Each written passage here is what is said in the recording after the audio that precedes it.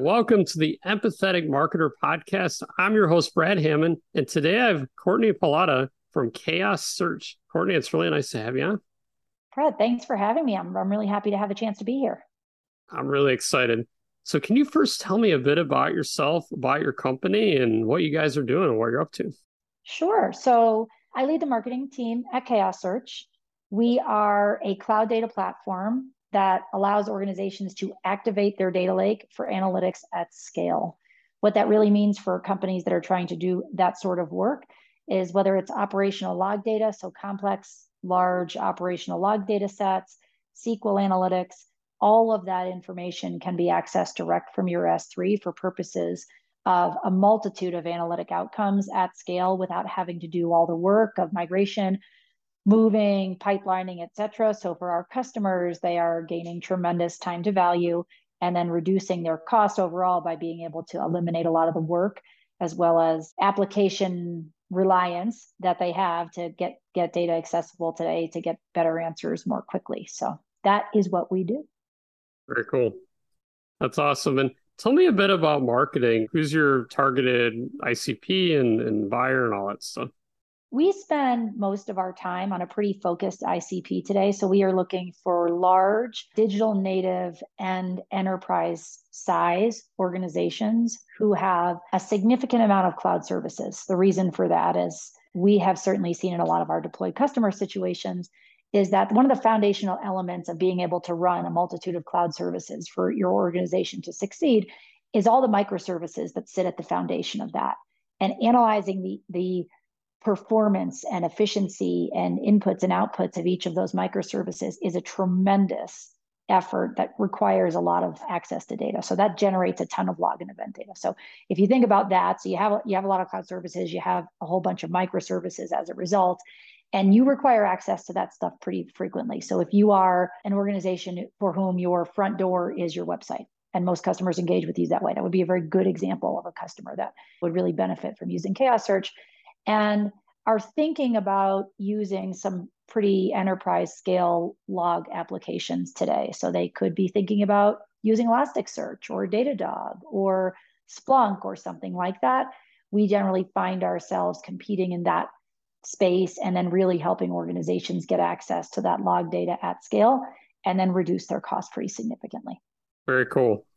So let's take the big picture and narrow it down to a specific channel now. So one of the things a lot of other marketers are out there thinking about today is a podcast, and there's social content and even YouTube and all this stuff. And you guys decided to launch a podcast called Data Legends. Let's dive into a bit of your thought process there and what led to this launch. And, as a marketer, why did you decide that podcasts make sense for you? Couple of reasons. Well, first thing, like you and I, here we are on a podcast talking about the power of a podcast. I think it's become absolute commonplace that if you want to consume information, sometimes you're on the move, sometimes you're not at your desk, sometimes you're on a walk, you're doing other work, and you can listen to content and really learn something. And I think all of us have a series of podcasts, many of us, that we listen to on a daily basis. And at ChaosSearch, we were doing a really good job of creating content. I believe we still are creating a ton of content, but a lot of the lean on that content was written assets of varying lengths. Okay, so we're very active on social, and we were doing a whole lot of outbound, and we had what you would consider a library of solution briefs and case studies and all of that stuff. But what we weren't doing was kind of leaning in on the more general thought leadership style topics that would allow both people at ChaosSearch and other people to just talk about topics that are interesting to them and relevant in a podcast format. For us, it was meant to be an augmentation to our content strategy that wasn't meant to generate leads or anything like that, but to really just talk about some stuff that we think technologists today, if you're a marketer in a technology company or you're a head of engineering, you understand what it's like to work in that kind of environment. And we address a variety of those challenges, from managing teams to managing data to working in the new hybrid norm for companies that are technology leading in their style, and thought we would give it a shot. So we call it Data Legends. We have had a multitude of Data Legends. I think we've had about a dozen participants so far. We launched the podcast the second half of last year. And we have just had some tremendously interesting conversations with all sorts of different individuals at giant companies like SaaS and smaller independent contractors who just have a wealth of knowledge when it comes to thinking about how you take not only innovation today forward, but how do you manage teams to support productively taking innovation forward. Totally. I love that. And what did that process before the launch look like when you even were deciding, like, this podcast makes sense for us, trying to figure all this out? What was that process like, and what were things that you're thinking? So part of it in the beginning was, what audience is this going to serve? So generally, if we produce a new piece of content of any kind, we're thinking about, for whom does this matter? At what stage of a cycle of engagement with ChaosSearch is this particular asset going to apply?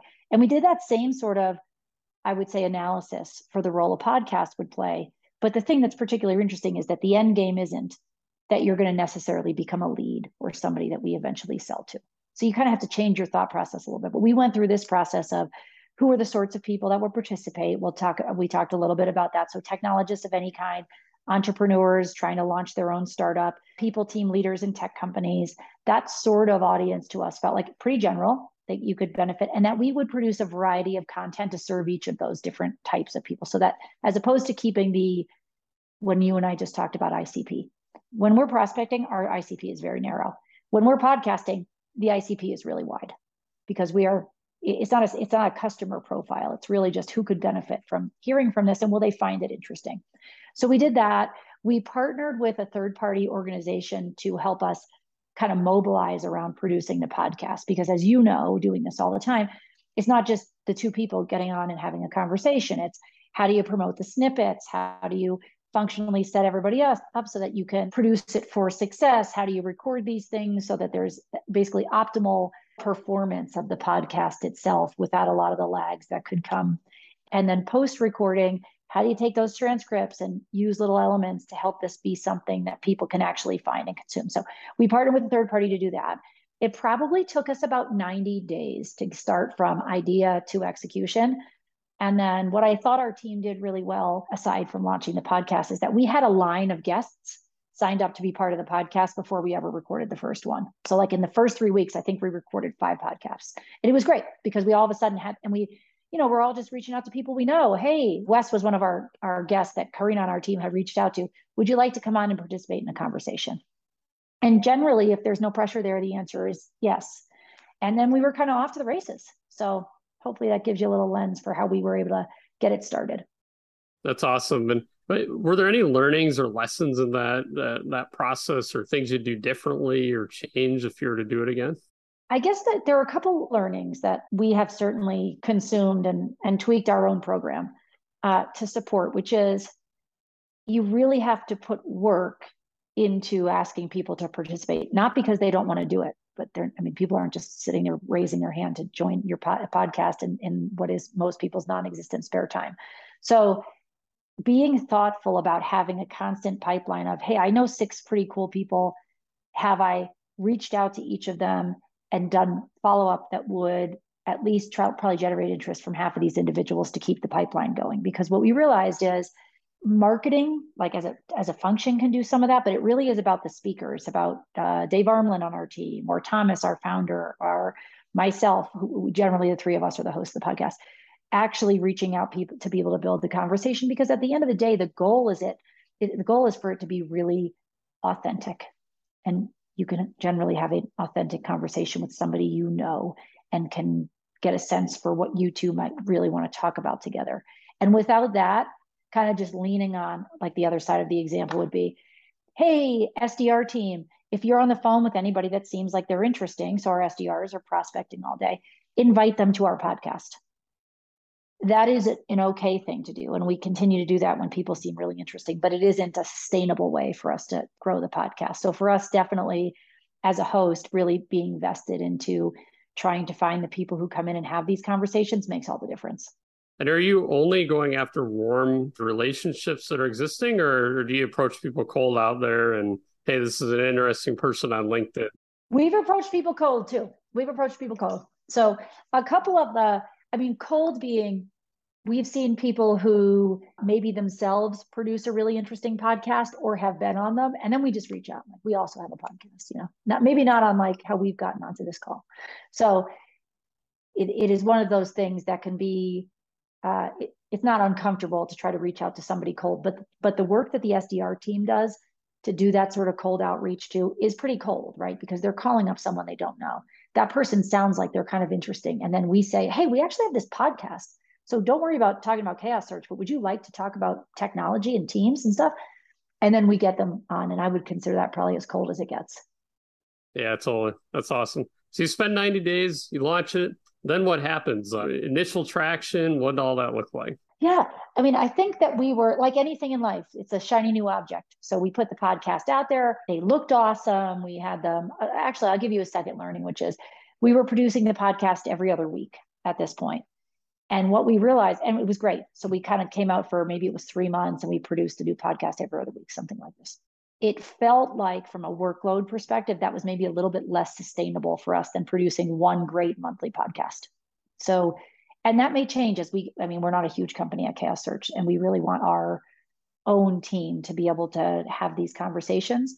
So something that we did, is that we figured we came out like everything's great. We put out these biweekly podcasts, and then all of a sudden we go, really good. Let's slow this down a little bit to make sure we can manage it, because the work wasn't so much getting these things recorded. It's the combination of the recording, the editing, the promotion, the making sure we're not just throwing stuff out there for the sake of doing it, and really getting behind one really powerful conversation a month. So maybe I've answered two questions. First being like, that's how this happened in the beginning. And then some of our immediate learnings sort of in the first 2 to 3 months were to modify how we do that a little bit. Yeah, I love that. It sounds very exciting. Like there's a lot of thought, and through that 90 days, you're promoting it. There's a lot of excitement. What does the promotion aspect of it look like? Do you put it up on social and promote it there? Or once you get an episode out there, how do you generate that excitement? Yeah, so we do a couple of things, and this is where the third party partner we worked with has helped make this a lot easier for us. But we at ChaosSearch, we're marketing to businesses, so we're constantly in this B2B model. But we use some B2C channels, right? We are talking to professionals via LinkedIn, via Twitter, via YouTube. We have video clips of each of our podcast segments, so you can actually download the podcast itself. But we use the video clips to actually generate interest, and we share those online through multiple sources. So the combination of making sure they're available on YouTube, plus our site, plus on all the podcast channels, plus via Twitter and LinkedIn. And we ask obviously each of the presenters or the speakers or participants in the session to also promote them. We've mostly just promoted it that way. So, and the growth has in that sense been organic.